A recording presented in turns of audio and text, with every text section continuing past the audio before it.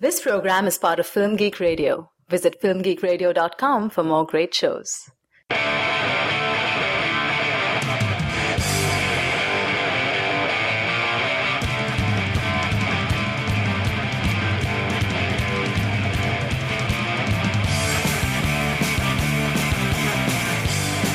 Hello, movie addicts. Welcome to CinemaFix, your stop for the purest, highest quality movie reviews on the block. I'm Andrew Johnson, and I'm joined today by my fellow dealer, Frank Reddy. Hi. You sound so excited to be here, Frank. No, that's our little contrast thing. You come on all hot and bothered, and I'm just kind of really dry and say hello. Oh, have you been analyzing our comedic dynamic? Is that how this works? I've given it some thought. Okay. Well, this is part 2 of episode number 9 of CinemaFix, focusing on the movie Immortals. So if you're looking for part 1, you were listening to the wrong file. Go back and find part 1. This is the wrong episode. Basically, if this is your first time listening, CinemaFix is the show on Film Geek Radio devoted to discussion of mainstream blockbuster film. Each week we release an episode in 2 parts. The first part is a 10-minute spoiler-free discussion of that week's latest mainstream release. And part 2, which you're listening to right now, is the much more in-depth spoiler-filled analysis when we really dive into what works and what doesn't work about a movie. Now, as mentioned, today we are talking about Immortals. This is the new Sword and Sandals epic directed by Tarsem Singh. It's in 3D. Frank, in part 1, we concluded that you didn't really care for the film. I kind of liked it. But before we really dive into things and talk about it, here's a clip. Why do you cover your face? All are equal in Hyperion's midst. I myself am only a vessel for his demands, nothing more. And he asks me by name. Oh, indeed he does. And how does he know it? Theseus, there is little the king does not know. He knows that you have no father, and like him you are cast aside by your very own people. Does he know of my rage? Does he know that I live only to see his blood at the end of my sword? Does he know he butchered my mother?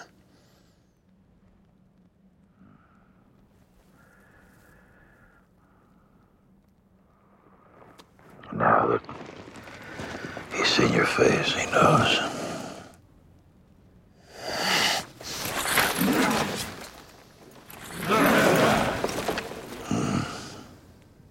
You wouldn't make it. Coward! Okay, Frank, in part 1 of our discussion, we talked about how the story of this film isn't all that great. However, I would like to bring to your attention, in defense of this film, a few story elements that I thought, even if they weren't developed very well, were at least interesting and decent ideas and something I wasn't expecting. Okay. Firstly, and again, I need to point out, I'm not an expert in Greek mythology, so maybe this is common in Greek mythology and I didn't know it. This is the first I'm hearing about this, that he's not an expert in Greek mythology. I am both shocked and disillusioned.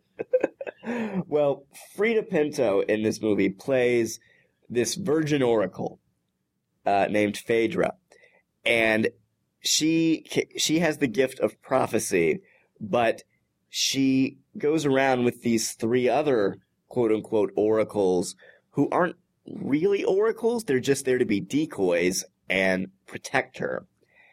Also, she's a virgin oracle, and if she has sex or is raped, that will ruin her gift of prophecy and being able to see the future.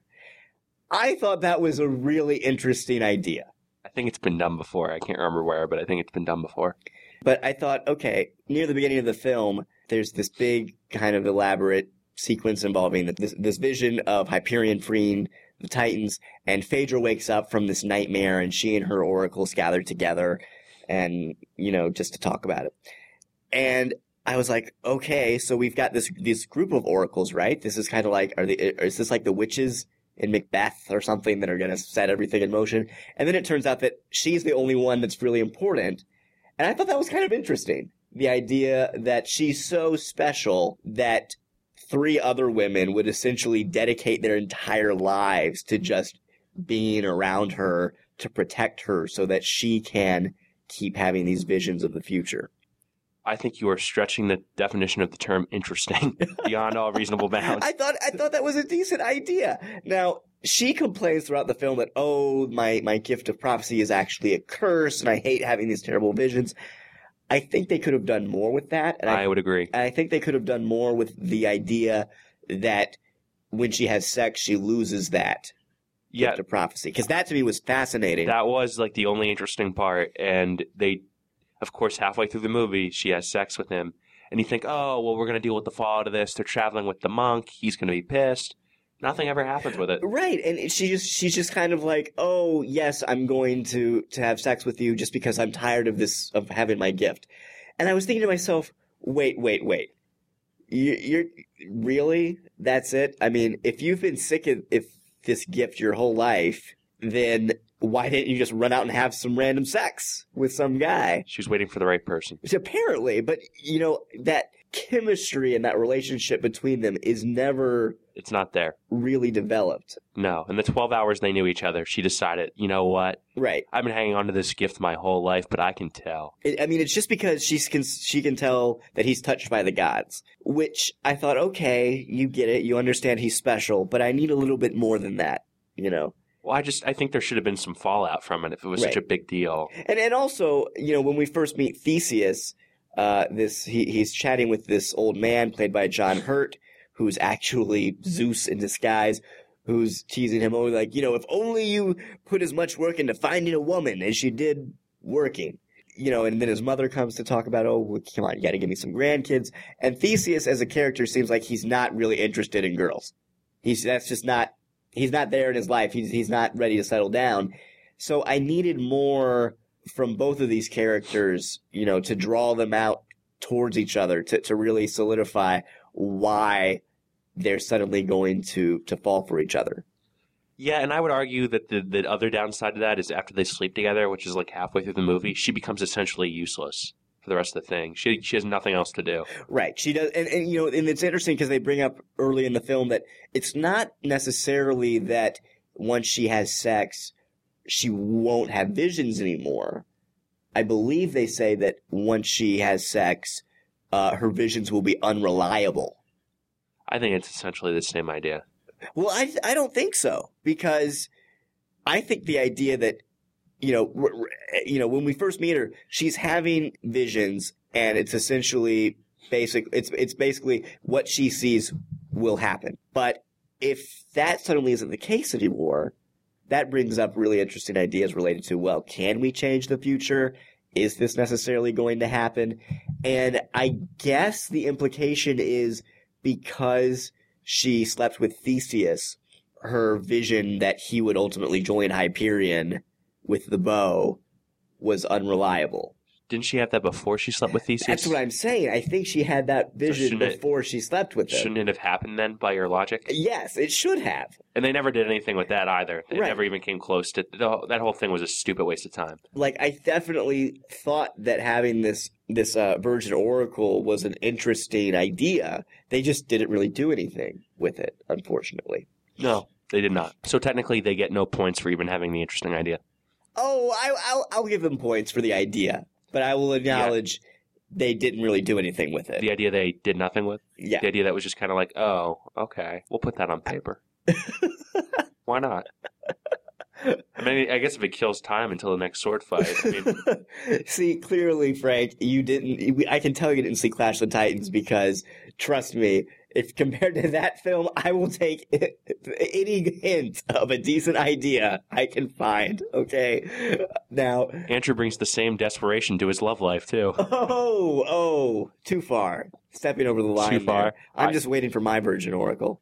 Okay, the other interesting story element I want to bring up is Mickey Rourke's villain. Oh, my God. Hyperion. Here's what I think is interesting.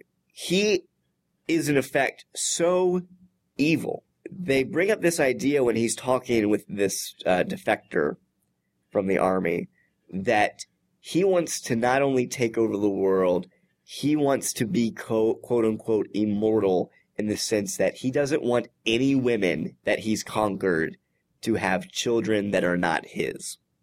He wants to basically rape all the women so that they bear his children, they look like him, and his bloodline will essentially just carry on throughout the generations and throughout the entire world. I thought that was really fascinating and a really twisted added element to what was essentially until then a stock character who just wants to take over the world. It was a rather twisted motive. And it kind of reminds me of, you have these rumors about people like Genghis Khan, who supposedly, had sex with so many women that a great deal of people in Asia are probably related to him somewhat.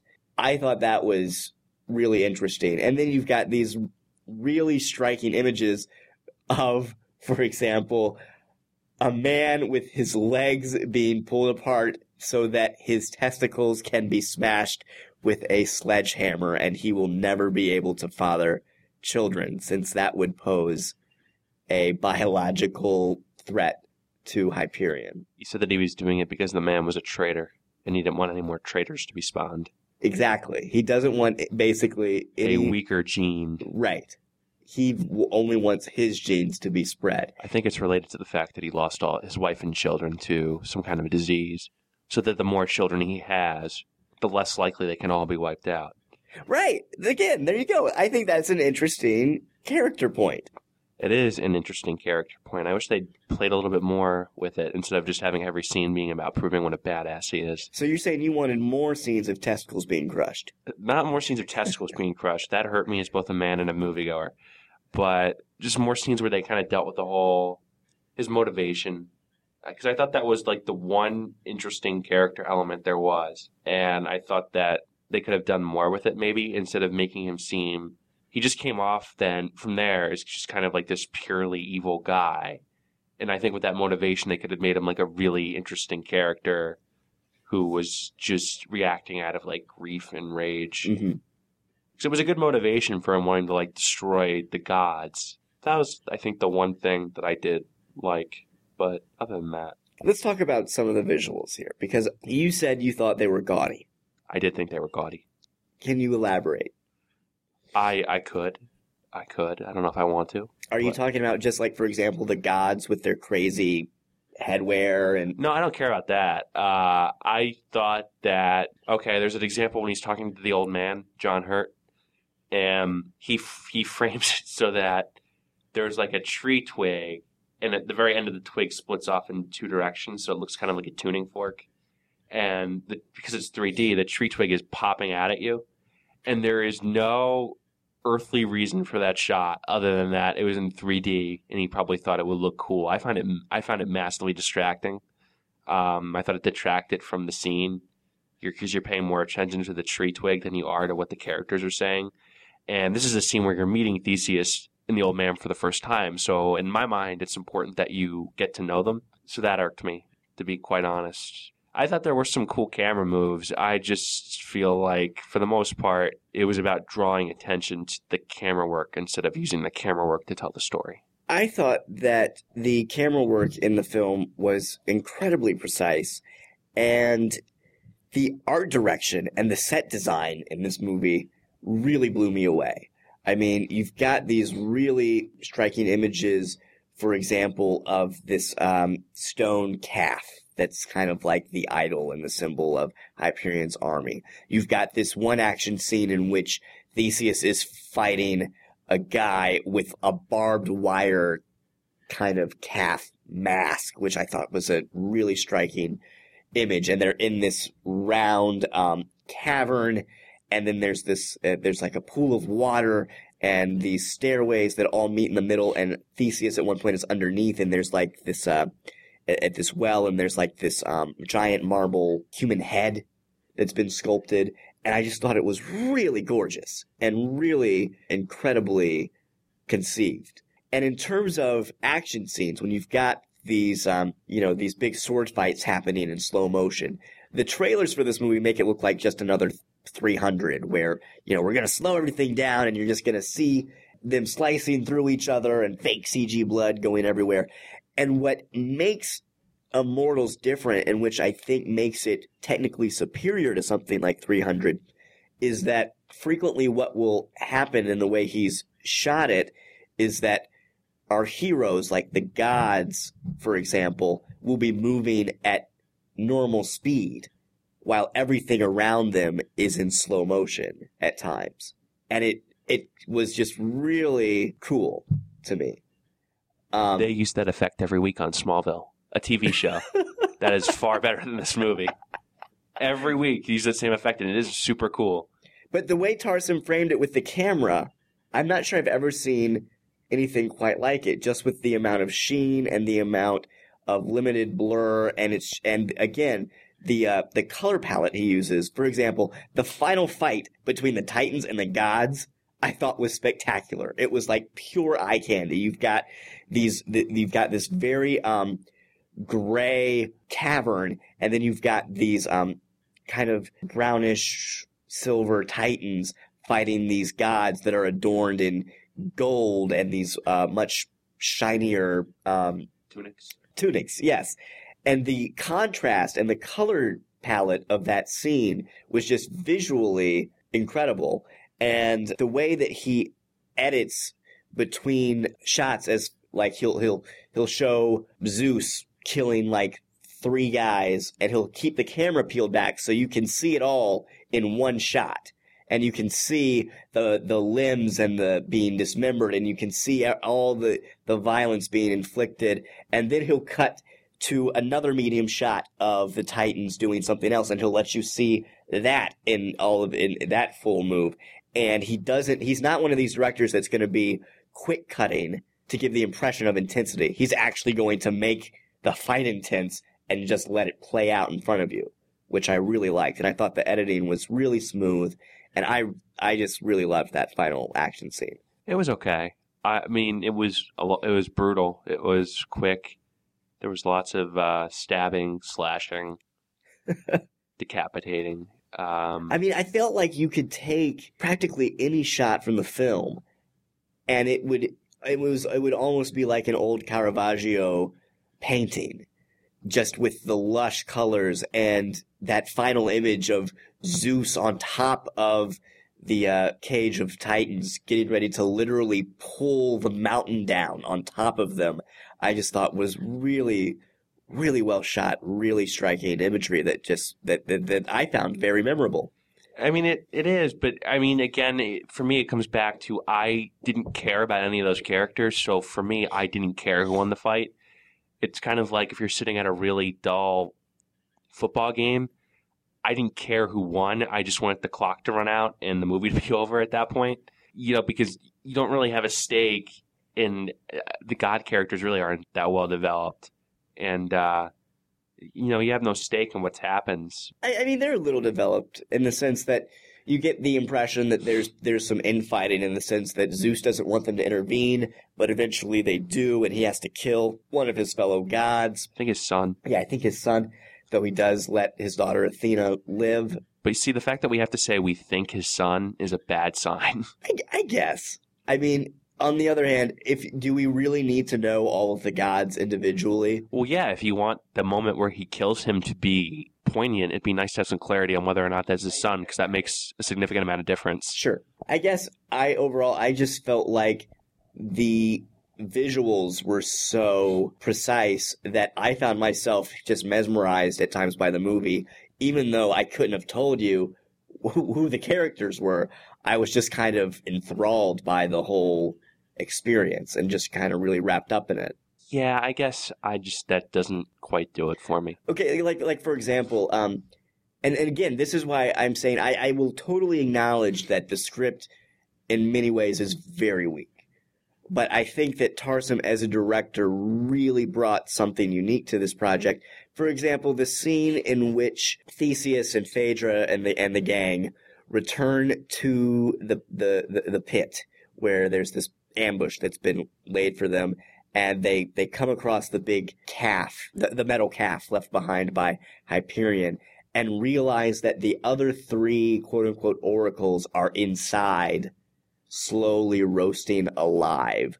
That to me was terrifying. The idea that you've got these beautiful women slowly being roasted alive inside this calf, and they overturn it and they open it up, and just the way he frames it and the way he does the makeup, I thought was so chilling. that I thought other directors would not have been able to pull off this scene. They either would have said, this is going too far, this is too horrific, or they would have shot it in a way that felt gratuitous and felt like torture porn. But he knows exactly how to frame it where it will have its maximum effect. I would disagree. I think that, like, if you look at the work of someone like Steven Spielberg, he moves the camera very, very well, I think, does great stuff with it, but he creates moments with it. It's not about moving the camera. It's about creating. I think he gets a lot more per moment with camera than this guy rang out of that particular scene. I mean, there was nothing really all that special about that scene that struck me. Or take, for example, the scene in which the giant Poseidon unleashes this giant tidal wave upon everybody, and Theseus and Phaedra barely escape. And in the immediate aftermath of that scene, there's these really incredible images of just them waiting to shower. Yeah, that was pretty cool. Because they're covered in this black, oily grime from the sea. And I thought other directors would not have shown that, first of all. And if they had shown it, it wouldn't have been as visually stunning the way he depicted it. And I thought that's another unique, that's Tarsem's signature right there, is little moments like that visually just stand out and make you go, oh, that's a really interesting, unique way to approach it. I mean, I thought it was a cool looking scene. And I get what you're trying to say in terms of the visual beauty of it. That to me does not a movie make. And I get incredibly frustrated. It's like the debate over Avatar, whereas if film's a visual medium, if the film has great visuals, does that mean it's a good movie? And my answer would be no. I think there's more. So I think that's a very important part of it, but I think there's a lot more that goes into crafting something worth watching. And I mean, I can appreciate that the scene was good looking and framed well, but other than that. Okay. I'm just saying, I think that as a filmmaker, Tarsem brought something to the proceedings and brought visual maturity and heft to a script that otherwise was pretty awful, I will admit. And I think that if you had someone else tackle that script, it just would have been one of the worst movie-going experiences ever.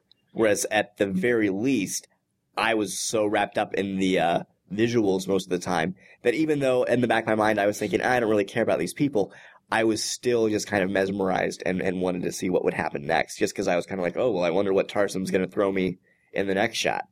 I wonder what crazy geometrical set design he's going to show me. I wonder what striking image is going to pop out next, whether it's a man with a barbed wire calf head on his head, or whether it's a god literally pulling down an entire mountain. I was like, I just want to see what he's going to think of next. Yeah, I mean, I can understand that. I can appreciate that. I'd be interested to see what he does next as a director. You need to see The Fall. You really should see The Fall. He spent 10 years working on it, financed it himself, was a labor of love, went to dozens of real-life practical locations all around the world, and it's one of the most beautiful films I've ever seen. Okay. You should check out The Fall. And that goes to anyone listening as well. Rent it on Netflix. Just find a copy of The Fall. You will not regret it. I promise. But is there anything else you want to say about Immortals? No. There's one minor complaint I will add on. That image you see in the trailers of the gods and titans fighting in heaven as the camera pulls back to reveal just dozens and dozens and dozens of supernatural gods fighting each other. I thought that was an awesome visual. Here, it doesn't even get thrown in until the very end of the movie, as like they're seeming to suggest, oh, if this movie does well at the box office, we'll have a sequel. Maybe. A War in Heaven. And I was kind of like, oh, don't show me that. I want to see that movie. I will not be seeing that movie. The way he framed it, where the first thing you see is like one god and one titan fighting, and then the camera pulls back, and you realize it's like they're walking but on air, and it keeps pulling back, and you've got eventually so much was happening in the frame. It was just kind of like visual paradise and visual overload. I was like, oh, that's really cool. Look at that guy over there and that guy over there and that fight going on over there. I want to see that movie. I do not. Okay. All right. Well, I think that will wrap it up for our discussion of Immortals. Be sure to tune in next week when we will be discussing Twilight Breaking Dawn Part 1. Oh, yes, finally, a good story. Another movie about supernatural beings, and some of whom have lived a very long time. I don't know what it is about what we've seen lately. I mean, In Time, Immortals, Twilight. What is our new cultural obsession with living forever? I don't know. I couldn't tell you. You wanted to just end it. You wanted to end your life. Not end my life, but perhaps reconsider my Regal Club Card membership. All right. Well, we'd love to get your feedback on the show. You can email us at cinemafix@filmgeekradio.com or comment on the website at www.filmgeekradio.com. You can also subscribe to the show through iTunes. Please write us a review. It'll really help get the word out about the show. If you like this episode, feel free to tip us through the donation button on the website. We really appreciate it. You have no idea. It really helps us keep things running. Frank, where can people find you online? They can't. You don't exist. I'm a ghost. All right. Well, people can find me at www.thekuleshaveffect.com and on Twitter at twitter.com/writerandrew. If you follow me, be sure to message me and let me know you're a listener, and I will follow you back. You will. All right. I'm Andrew Johnson. Frank Reddy. And have fun this week getting high on cinema.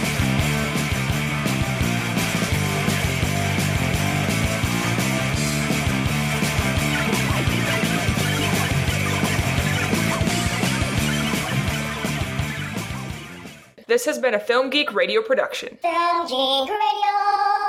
Yeah.